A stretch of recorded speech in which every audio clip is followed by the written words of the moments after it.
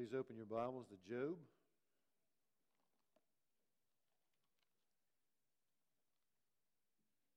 Would you join me as we invite the Lord to guide our time together?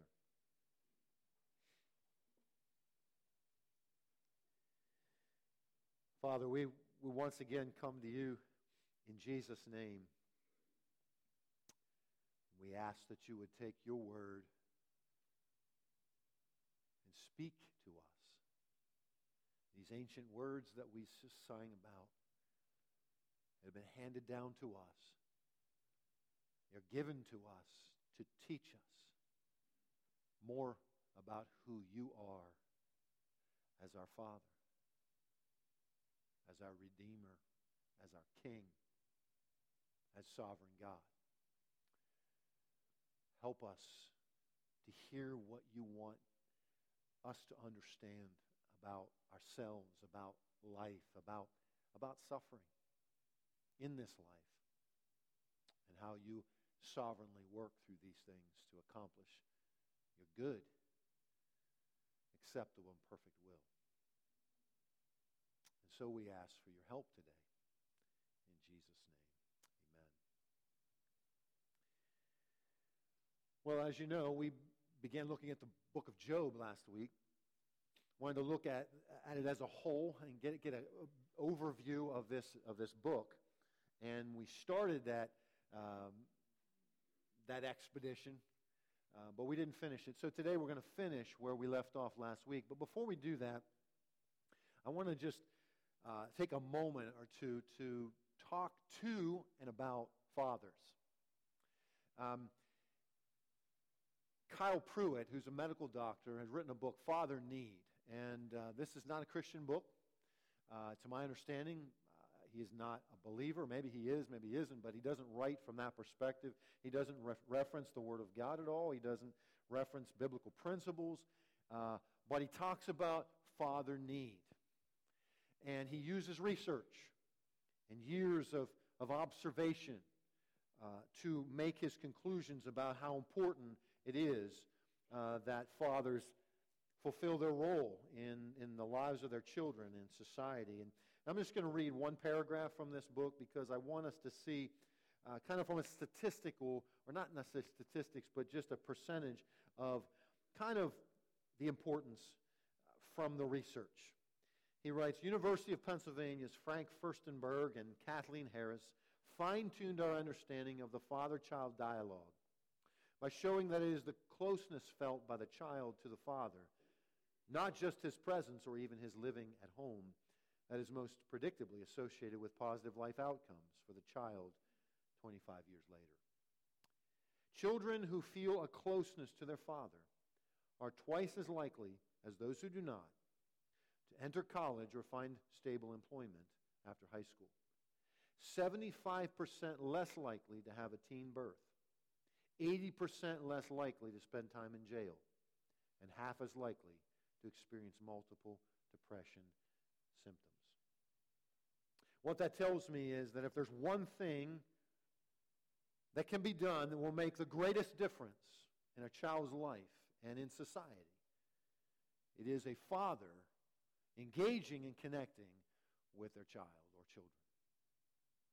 Or a father figure, because there are some out there that do not have a father, a biological father, that is either involved at all or is there or even alive.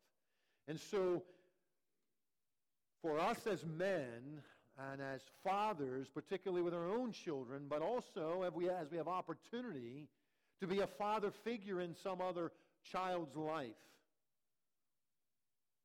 we need to consider what that could mean and to take that seriously. I also want to draw your attention, since we're in the book of Job, to the example of Job as a father.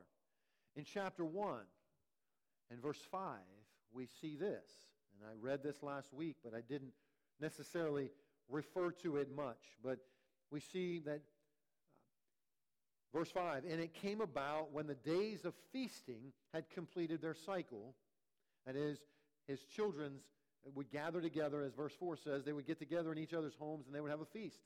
And he says, when that feasting had completed, that Job would send and consecrate them, that is his children, rising up early in the morning and offering burnt offerings according to the number of them all. For Job said, perhaps my sons have sinned and cursed God in their hearts. Thus Job did continually. Now, what Job did for his children, in essence, was he interceded for them. Now, it looked different in his day, with burnt offerings and things of that nature. But Job would rise early in the morning, and he would intercede on behalf of his children, saying perhaps they have sinned or have cursed God in their heart. I want to challenge and encourage us as fathers, if you haven't been doing this, to do this, and if you are, to continue doing this, and that is to pray for your children.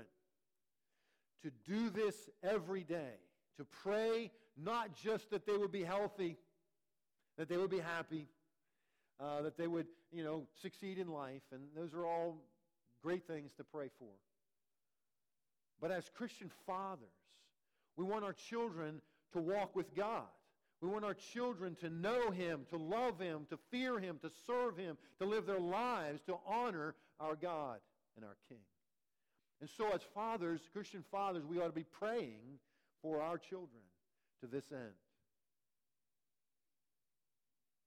Job says, perhaps there's something going on inside their heart that's not right. There's disobedience in their heart before God. I might not see it. I might not be able to address it with them, but I'm praying for them even still. And I'll tell you, and I'll say this, my kids can hear this. I pray for my kids every day. And one of the things I pray for is that if they are cultivating disobedience in their heart, things I don't see, but things that God knows, that God would deal with that. He would deal with that as He sees appropriate. Because my desire is my children would know and love God and would walk with God. And if they're not walking with God in their heart, that God would deal with that so that they will repent and come to Him and walk with Him appropriately. That's my heart desire. So I'll pray that. So I'll say to my one son that's here and those who may be watching online, if you're having problems because you're not walking with God, you can blame me. Because I'm praying against it. Again, because it would be devastating to me that my children would pretend their whole life to be what I want them to be, but not be that in their heart. So, I just want to encourage and challenge fathers to pray.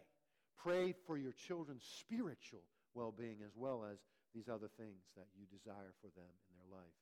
That they would walk with God and be what God would have them to be. Job does this. Job is a great example of a father. Now, yes, we see God had a different purpose than what maybe Job would have wanted. But he trusts God. And that's the amazing thing to me about this man, is that he trusts God. Now, we're going to see how God took him to a deeper level in all of that as we continue in looking at the book of Job as a whole. Well, we're looking at this whole issue of the suffering of men and the sovereignty of God. How do these things play together? And last week we looked at the first scene in this book, which covers just chapters 1 and 2. And that is the dialogue between God and Satan in heaven. And we saw God ask a question, and that question was this: have you considered my servant Job? He suggests that to Satan. Satan's been roaming on the earth, and he comes before God and he says, have you considered my servant Job? For this man Job is a man who is blameless and upright, fearing God and turning away from evil. And Satan's answer to that was, well, of course he serves you. He serves you because you're good to him. Take that away from him. Do something to him. Put your hand on him in a negative way. He'll curse you to your face. And the result was that God gives permission to Satan to inflict pain. God says, okay, I'll give you permission. And so Satan takes away all of his wealth, takes away his children, and he takes away his health.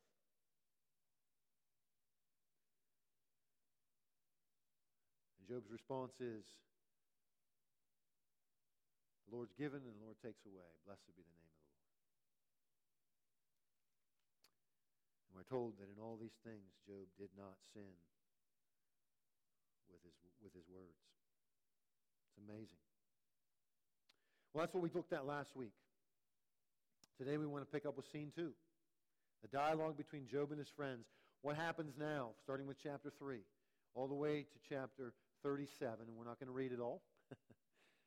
I'm just going to kind of give you, again, an overview of what's going on here. There's this dialogue. Job and his 3 friends. You'll recall at the end of chapter 2, his 3 friends come and sit with Job for 7 days without saying a word. Again, what a great example of what a friend is. Job was covered from head to foot with these boils. They didn't even recognize him when they saw him. And they sat down with him in the dust and the ashes for 7 days, just being with him in his incredible grief and pain. What a great way to comfort people. It's when they open their mouth that things went bad. Sometimes we think, man, I don't know what to say to somebody. You don't have to say anything. Just be there. Just show up and be a friend and care. So Job starts by lamenting the day of his birth. Right? Start chapter 3. Afterward, Job opened his mouth and cursed the day of his birth. And Job said, let the day perish on which I was born, and the night which said, a boy is conceived. Verse 11, why did I not die at birth, come forth from the womb and expire? That's where Job is right now. I wish I'd never even been born. It's understandable given what he's just been through and what he is going through in the moment. And then his friends begin to speak. You know, the question that Job is asking in this whole dialogue, where he speaks, his friend speaks, then he speaks, then another friend speaks, he speaks, then the third friend speaks, then he speaks, and then the first friend speaks again, then he speaks, and it goes back and forth 3 times through these chapters. The question that Job asks is, why is God afflicting me when I've done nothing wrong? Why am I going through all of this? I've done nothing to deserve this. Again, a question that many of us ask when we go through suffering of some kind. Why me? Why now? What have I done? Why is this happening to me when I didn't do anything to deserve this? And we see this, and I'll just reference a couple of places where Job speaks, where he says these things. Chapter 7, verse 20. He's talking to God. He says, have I sinned, and what have I done to thee, O watcher of men? Why hast thou set me as thy target, so that I am a burden to myself? Right? Why are you afflicting me like this? And then chapter 9, verses 17 through 20. He bruises me with a tempest and multiplies my wounds without cause. He will not allow me to get my breath, but saturates me with bitterness. If it is a matter of power, behold, he's the strong one. And if it is a matter of justice, who can summon him? Though I am righteous, my mouth will condemn me. Though I am guiltless, he will declare me guilty. That's where Job is. What is God up to? Why is God doing this? Why is he afflicting me like this? We know that he is blameless and upright. The text tells us. God says it when he's talking to Satan. So he has seemingly good cause to say this and to feel this way. What is God up to? You know, in times like this, the enemy wants to get you and I to doubt one of 2 things about God. Either to doubt God's goodness or God's greatness. God's love for us or God's power in our lives.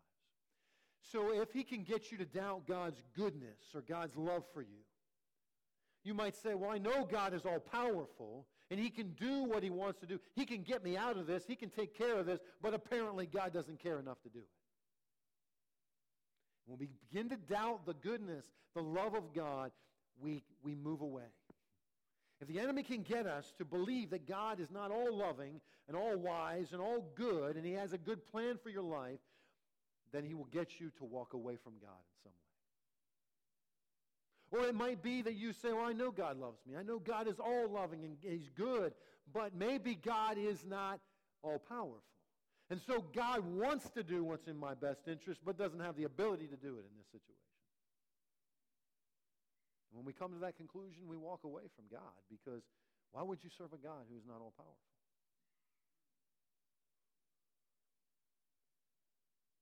Now, when we're not going through hard things, we can easily say, well, yeah, I believe God is good and I believe God is great. But when you're experiencing hardship, when you're going through the deep, dark valley like Job was, and you're confronted with that, then what you really believe will come out.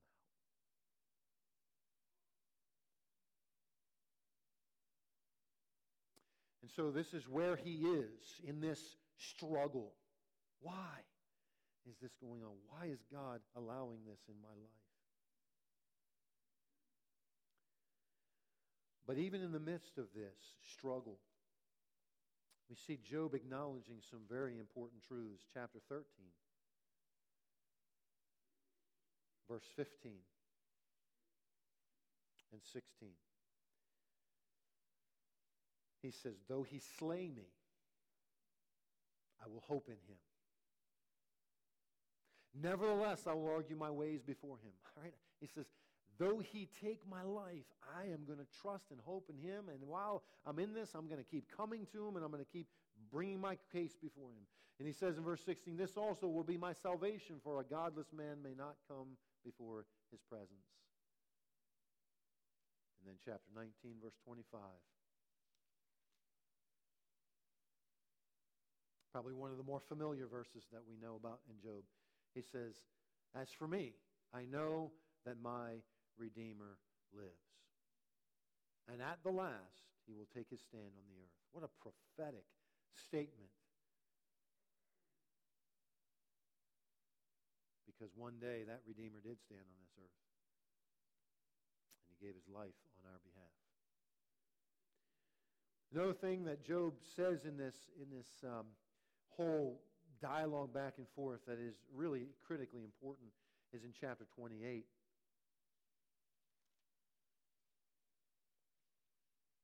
Job reveals wisdom. In fact, a couple weeks ago when we talked about Hebrew poetry and the parallelism and all that, we talked about a little bit about chiasms, chiastic structure. Remember what a chiastic structure is kind of like an hourglass. It starts big and then kind of arrows in and then goes back out. And so a chiasm basically is the beginning and the end are parallel, and then it keeps paralleling in until you get to the center, which is kind of the core issue. Some people believe that the book of Job is a chiasm, and chapter 28 is the center point. This is the chapter that it's really all about, is the wisdom. And we know this is part of wisdom literature. But listen to what he says in chapter 28, verse 12 and following. He says, but where can wisdom be found, and where is the place of understanding? Man does not know its value, nor is it found in the land of the living. Right? The deep says, it's not in me, and the sea says, it's not with me. Pure gold cannot be given in exchange for it, nor can silver be weighed out as its price. It cannot be valued in the gold of Ophir, in a precious onyx or sapphire. Gold or glass cannot equal it, nor can it be exchanged for the articles of fine gold. Coral and crystal are not to be mentioned, and the acquisition of wisdom is above that of pearls. The topaz of Ethiopia cannot equal it, nor can it be valued in pure gold. Where then does wisdom come from? And where is the place of understanding? Thus it is hidden from the eyes of all living and concealed from the birds of the sky. Abaddon and death say, with our ears we've heard a report of it. As he's been talking with these old men that are his friends who are supposed to be wise people, and he's like, there's no wisdom here. Where is it? And then verse 23, God understands its way, and he knows its place. And then the last verse, verse 28 of chapter 28, he says, and to man he said, this is, I guess, God speaking, behold, the fear of the Lord, that is wisdom, and to depart from evil is understanding. We knew that from Proverbs, but this is wisdom, not just in Proverbs. This is right here. It's also in the Psalms. This is wisdom. The fear of the Lord is wisdom. And so Job is struggling. Job is questioning. Job is wrestling. And yet in the midst of all this, he continues to acknowledge these incredible truths, these important truths. He hasn't given up on it. So what's the answer to his question from his friends? As he asked the question, why is God doing all this to me? The answer they give is, you must have done something wrong. So just repent. Right, listen to their words. Eliphaz, one of the ones, I'll give you a couple of his words in chapter 4, verse 8. He says, according to what I have seen, those who plow iniquity, those who sow trouble harvest it. Job, you reap what you sow. And apparently, you've reaped some bad stuff. So you've sown some bad stuff, and you're reaping it now. You've done something wrong. And in chapter 4, verse 17, can mankind be just before God? Can a man be pure before his Maker? Job, you say you're righteous before God, but can anybody be? You must have done something wrong for God to do this to you. And then in chapter 5, verse 17, behold, how happy is the man whom God reproves. So do not despise the discipline of the Almighty, for he inflicts pain and gives relief. He wounds, and his hands also heal. Just yield to God, and he will heal you. Now, I step back and say, well, is there anything wrong with knowing what you reap, what you sow? Right? We know that. That's throughout all Scripture. We know that nobody is completely just before God, and we know that as we yield to God, God forgives. And so this is all good stuff. Bildad, the second one. He basically says, if you just would seek God, right? Chapter 8, verses 5 through 7. If you would seek God and implore the compassion of the Almighty, if you are pure and upright, surely now he would rouse himself to you and restore your righteous estate, though your beginning was insignificant, yet your end will increase greatly. Verse 20 and 21 of the same chapter. Lo, God will not reject the man of integrity, nor will he support the evildoers, and he will yet fill your mouth with laughter and your lips with shouting. Basically says, listen, Job, if you would just seek God and his compassion, God will take care of this. He'll restore you. Again, all sounds good. The last guy, Zophar, chapter 11, 13 through 17. If you would direct your heart right and spread out your hands to him. If iniquity is in your hand, put it away from you. And do not let wickedness dwell in your tents. Then indeed, you could lift up your face without moral defect, and you would be steadfast and not fear, for you would forget your trouble as the waters have passed by. You would remember it, and your life would be brighter than noonday, and darkness will be like the morning. You see what their answer is, basically, Job. Obviously, God would not let this happen to you if you hadn't done something wrong. You've obviously done something wrong, so just confess it, repent of it, and God will restore everything. Again, is there anything wrong with this advice? I mean, and I'm just giving you a snippet here, but this is kind of what's repeated as Job responds to them and says, I didn't do anything. And they're saying, Job, come on, get with it. You must have done something. And he says, no. And they're back and forth, but this is the basic thing that's going back and forth with them.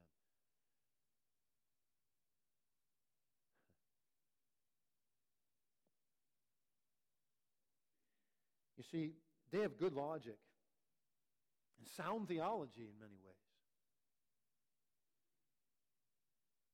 But as the writer of Expositor's Bible Commentary says, much of what Job's counselor said is theologically sound and true in the abstract, but it did not necessarily apply to Job.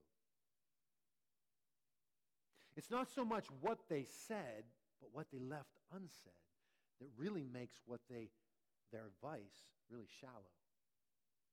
Because they don't know something that we know, and that is the scene in heaven in chapters 1 and 2. Good advice misapplied. Because they only know what they know. And that's why our wisdom is limited. And it's a good reminder to us that when we have opportunity to give advice, we need to be cautious. Because we only know what we know.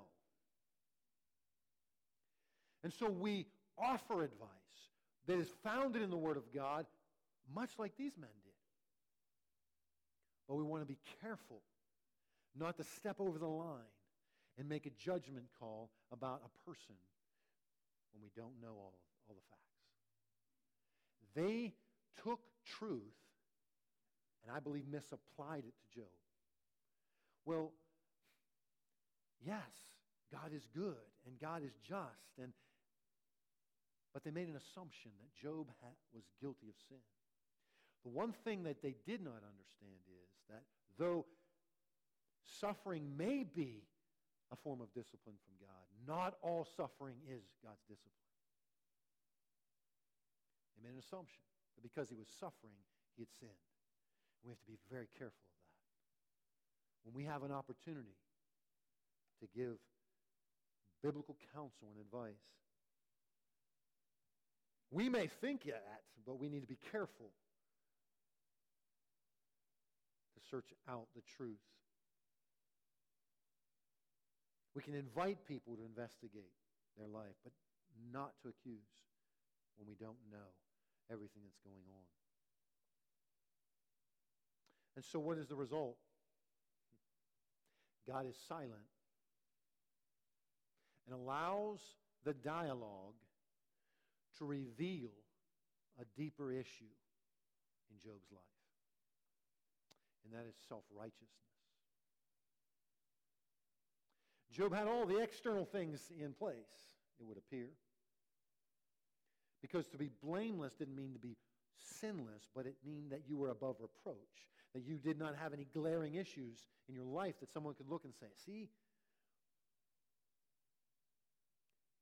And so it's very possible, as I look at this and I ponder what was going on here, I come to a conclusion that it's very possible that Job was focusing almost completely on his external behavior and saying, I've done nothing wrong.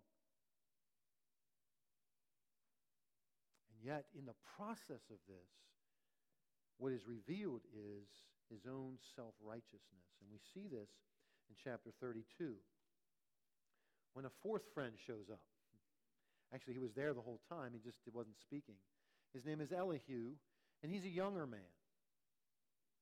Let me read the scenario for you, chapter 32, verses 1 through 10. And these three men ceased answering Job, right after this dialogue, back and forth, back and forth, back and forth. They finally just stopped. They said, we're not getting through to him. We're done. Probably the smartest thing they did. And he says, they ceased answering Job because he was righteous in his own eyes. Spiritual pride, right? Self-righteousness. But the anger of Elihu, the son of Barachel, the Buzite of the family of Ram, burned against Job, and his anger burned because he justified himself before God, and his anger burned against his three friends because they had found no answer and yet had condemned Job. And Elihu had waited to speak to Job because they were years older than he. And when Elihu saw that there was no answer in the mouth of the three men, his anger burned. And so Elihu, the son of Barachel, the Buzite, spoke out and said, I am young in years and you are old. Therefore I was shy and afraid to tell you what I think. I thought age should speak and increased years should teach wisdom. But it is a spirit in man. And the breath of the Almighty gives them understanding. And the abundant in years may not be wise, nor may elders understand justice. So I say, listen to me, and I will tell you what I think. And so Elihu begins to speak. And again, has a lot of good things to say. Chapter 33, 8 through 12, he says to Job, surely you've spoken in my hearing, and I have heard the sound of your words. And he quotes Job, and he says, I am pure without transgression. I'm innocent, and there is no guilt in me. Behold, he invents pretexts against me and counts me as his enemy. He puts my feet in the stocks, and he watches all my paths. And he says then to Job, behold, let me tell you, you're not right in this, for God is greater than man.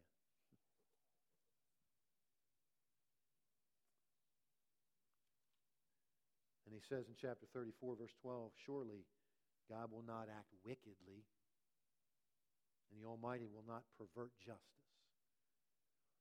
There's something going on here, Job, that's bigger than what we understand. Because God would not be unjust in his dealings. He would not pervert justice or act wickedly. And then in chapter 37, I think what he's doing is preparing the way for God to show up. Because we see in chapter 37, verse 14, he says, listen to this, O Job, stand and consider the wonders of God.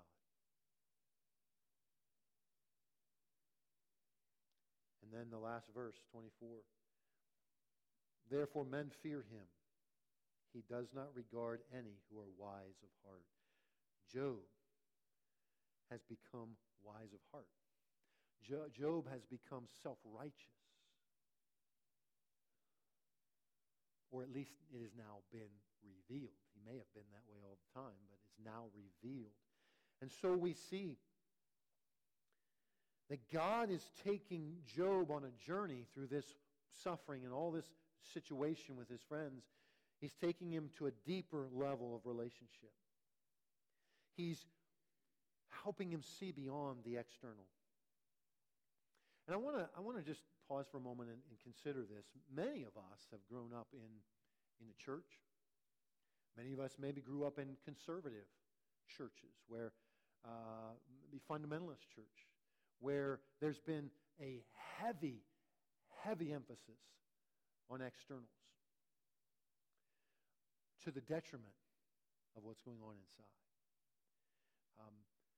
I grew up in a church like this, where they were more concerned, for the most part, with the way I looked, the clothes that I wore, how short my hair was, and how I behaved on the outside than what was going on inside of my heart. Nothing that I remember was ever talked about that. Now, obviously, there's an importance to how we behave and how we live and how we act and all those things. But when we focus all our attention on external righteousness, we become blind to the internal realities of unrighteousness in our heart.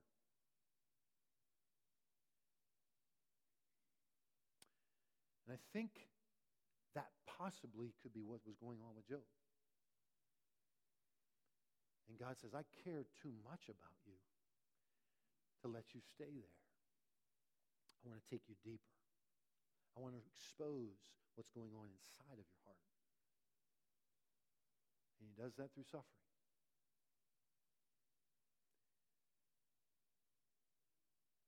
What happens if we spend all of our time on the external is we focus on behavior modification and we miss internal transformation.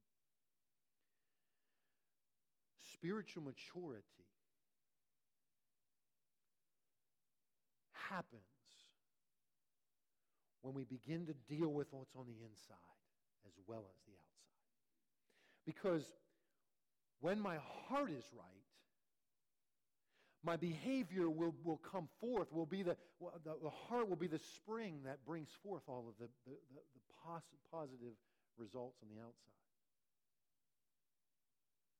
And it will be genuine and authentic. As opposed to just cleaning up the outside and pretending to be something on the outside that you're not really on the inside. It might look the same to other people, but one is genuine and one is not.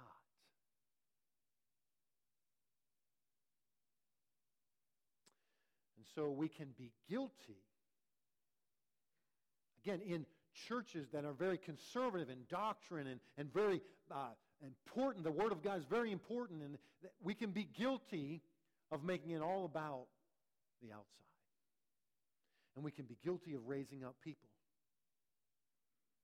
who focus only on that. And then what happens to our children when they get to the age where they can make their own decisions? They look and they say, man, there's a lot of hypocrisy here. And they walk away. And they think that's what Christianity is. And I want no part of that. Now, some may walk away when there's genuine, proper understanding of what's going on the inside, but at least they walk away having a better sense of what they're leaving. I think that there's a lot more who, when they understand this is really about heart transformation, about relationship with God, that they stay because they know this is real.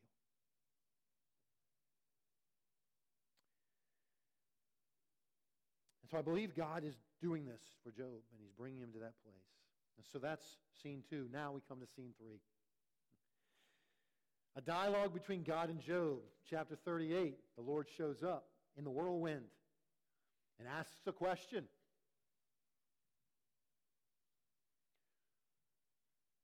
Who is this that darkens counsel by words without knowledge? Right? Who is talking but isn't saying anything? Who is opening his mouth but has no idea what he's saying? And in chapter 38 and chapter 39, God reveals his power and his wisdom as the creator and sustainer of all life by asking question after question of Job, right?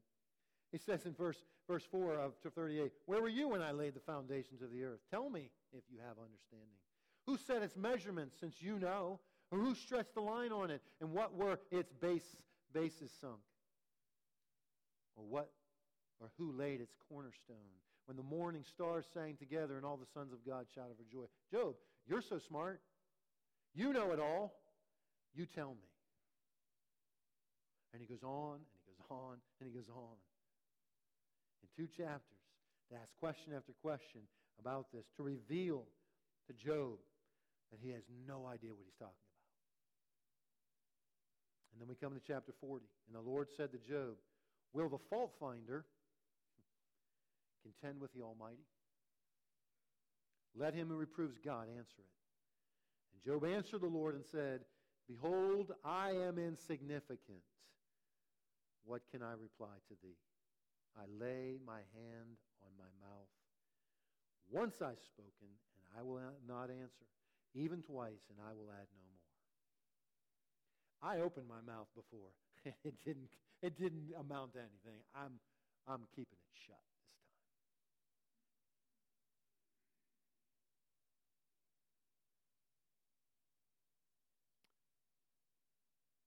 And then we come to chapters 40 and 41, where God once again begins the dialogue. Verse 6, the Lord answered Job out of the storm and said, now gird up your loins like a man, and I will ask you, and you instruct me. Will you really annul my judgment? Will you condemn me that you may be justified?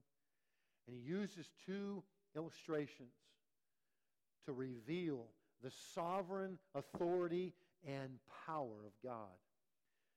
One is Behemoth, and the second is Leviathan. These 2 animals that man could not control. Now, some like to speculate, so, well, Behemoth is a hippopotamus and Leviathan is an alligator. Well, maybe. But maybe they were not. Maybe it was something we don't know about. Maybe it was an animal that is extinct now. A lot of characteristics of those animals, but some not. But what God is saying is, Job, you see these animals, these creatures that are ferocious, that you wouldn't even attempt to get close to. They're my pets. I control them. I'm in control of all things. I know what I am doing. Do you? Do you even have a clue what's really going on? And again, Job's response, chapter 42, verse 1. Job answered the Lord and said, I know that you can do all things, and that no purpose of thine can be thwarted. In other words, God, I know you're all-powerful and you are sovereign and you are working a plan out, a purpose out that cannot be thwarted by anyone, anything. I get it. You know what you're doing, even when I don't. And then he reminds God of his question, who is this that hides counsel without knowledge? And he answers, therefore I have declared that which I do not understand. Things too wonderful for me which I do not know. And then again he quotes God, hear now and I will speak and I will ask you, do thou instruct me? And he answers this, verse 5, I have heard of thee by the hearing of the ear, but now I see. Now my eye sees thee. Therefore I retract and I repent in dust and ashes. So the question is, who is this that darkens counsel with words without knowledge? Job's answer is, I place my hand over my mouth. I got nothing. I got nothing. And what is the result? God reveals himself. Job repents. And then God restores. In verses 7 through 17 of chapter 42, we don't have time to read it. But what God does is God restores Job's wealth. He gives him more children. In fact, it says in verse 10 that he restored the fortunes of Job when he prayed for his friends, and the Lord increased all that Job had twofold.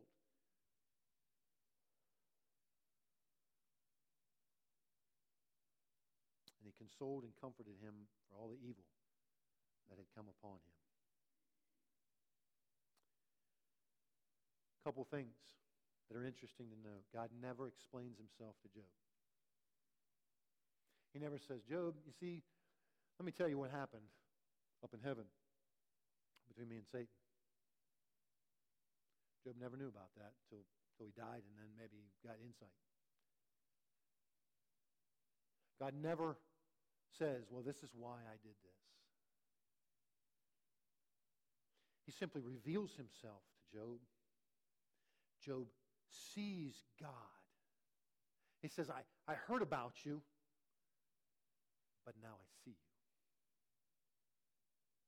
See, when Job entered into a deeper relationship with God, because God revealed himself through all this suffering and everything that he went through, Job didn't need an explanation. Because Job had a relationship with God. It was deep and abiding. So God was drawing Job closer to himself through that which Satan intended for evil, but God intended for good. And so the question again remains, do I believe and trust God?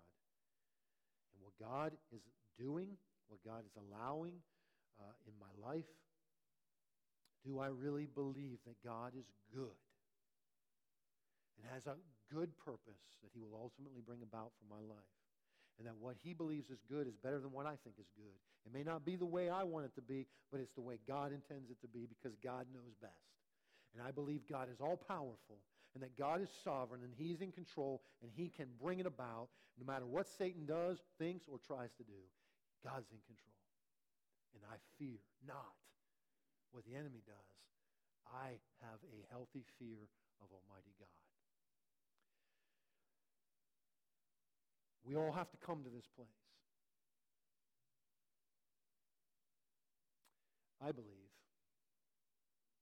for whatever it's worth, that God reserves the ministry of suffering for his choicest servants. The things he lets people go through to bring them closer to himself, reserved for those who are his choicest servants, whoever they may be. That's God's business. Certainly true of Job. I don't know what everyone's going through. I don't know what is in our future. But I know God can be trusted. And we need to know that before we enter in to that suffering, because suffering is intense and the enemy really, really works in those times to try and discourage our faith. And we need to know the truth so that we can apply the truth when the heat gets turned on. Would you pray with me? Gracious Father, thank you for your word.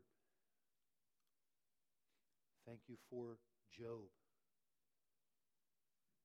what he went through, what he learned, and what we learned from him. And God, I pray for those who are suffering right now in difficult circumstances. I pray that they would know who you are. That they would know that you are indeed good and great. That you are in charge of this. And that you have a purpose, a good purpose. And though we can't see it right now, by faith we believe, based on the Word of God, based on the character of God, we hold on and we trust you. Lord, I don't know what is in our future as individuals, even as a church. We don't know what you have planned, what the enemy would like to do, and that you would give permission for him to do. We don't know any of that. But we hold our lives, our church, our children in your hands. In our hands loosely. We hold them up to you, and we trust you, oh God. And we thank you that you are trustworthy. We pray this in the name, the mighty, powerful name of Jesus, our Savior and our Lord. Amen. Well, we're going to conclude our service by singing, "Come Thou Fount of Every Blessing." In the one verse, I think it's the third verse, it says, prone to wander, Lord, I feel it, prone to leave the God I love. I love that phrase because the reality is that in our own fleshly nature, that's all of us. We're prone to walk away from God. But God holds us. He holds us in his hand, and what a wonderful thing. So let's praise God today. Let's stand as we sing.